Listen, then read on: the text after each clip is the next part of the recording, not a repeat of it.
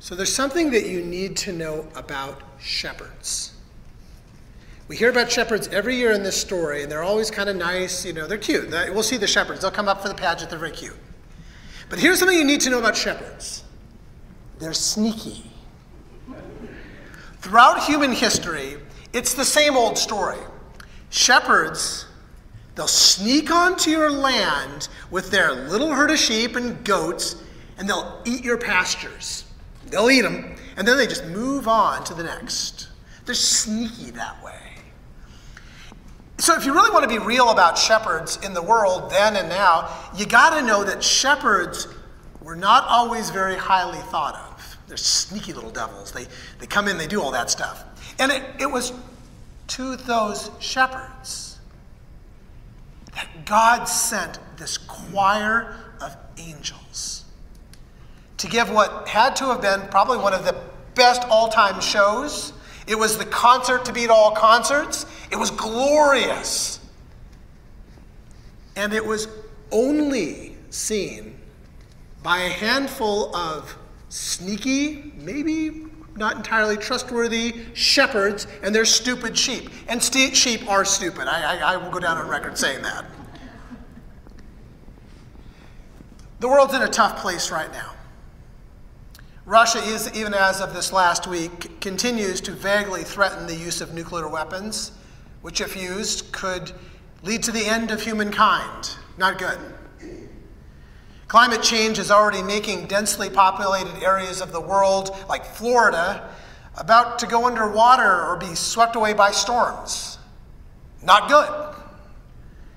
And inflation has made this last year tough for everybody. Everybody. Households, businesses, churches. And right now, hospitals around this nation and around the world are filling up to capacity again because of COVID, influenza A and RSV. Not good. It's all not good. And people, they get so angry about everything.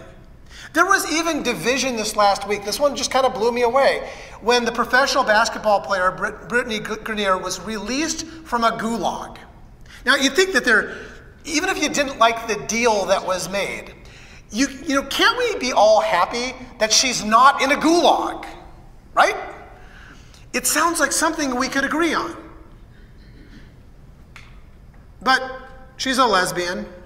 She's been outspoken on politics, so there you go. More divisions. More disagreements. God have mercy. We can't even celebrate a person being released from a gulag. What has it got to take for there to be some good news? What is something that we all can celebrate? No, it's not Christmas. We have lots of opinions on Christmas. There's too much religion. There's not enough religion. It's too commercial. Everybody's got an opinion about Christmas. I've talked to 3 people this last week that have told me they hate Christmas. I just sit there and go, I like Christmas still. But it's not a unifying thing. I think that there's those moments where I just want God just to weigh in, like really just loud, say, enough! Enough, you all! Send in those choirs of angels and to sing of peace and goodwill. Send them right over the Kremlin. Send them right over the Capitol in Washington, D.C. Just show up and put this house in order before we kill each other all off. Instead, the choir of angels shows up to a bunch of sneaky shepherds and stupid sheep. Who's going to listen to them anyway? And yet God knows us. God knows how we're wired. Did the wiring, after all. For each one of us, we're wired for love, for connection. From the time that we arrive, we are helpless without the care of others. And we spend our lives, we seek out people who will love us. We do that our entire lives. Now, I've spent a lot of time over the years with people at various stages of life. And it doesn't matter how much money you have or how little money you have, what shade your skin is, who you're attracted to. Everyone wants love. We want connection. The wealthiest people I know in the world right now that I have a personal relationship with, they are estranged from their son. And no amount of money, not the millions and millions of dollars they have, can fill that hole in their lives. Our souls yearn for connections and love. And yes, collectively things kind of look a little bleak. The world is a tough place. It is today and it was back then. Now, I know everyone's got their favorite Christmas movie. I've been polling people today what your favorite Christmas music. Just say, if you got a favorite movie, tell me, what's your favorite Christmas movie? National Lampoon's Christmas?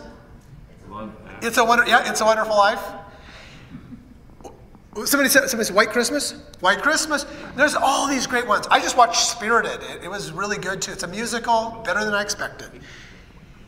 I've got a few favorite films, but there is one scene that I need each year to kind of look at this time. Take a look.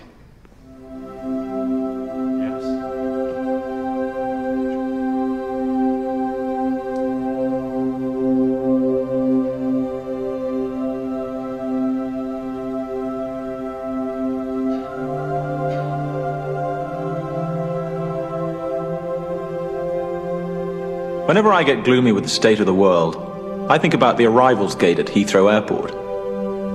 General opinion's starting to make out that we live in a world of hatred and greed. But I don't see that. Seems to me that love is everywhere. Often it's not particularly dignified or newsworthy, but it's always there. Fathers and sons, mothers and daughters, husbands and wives, boyfriends, girlfriends, old friends. When the planes hit the Twin Towers, as far as I know, none of the phone calls from the people on board were messages of hate or revenge. They were all messages of love. If you look for it, I've got a sneaky feeling you'll find that love actually is all around.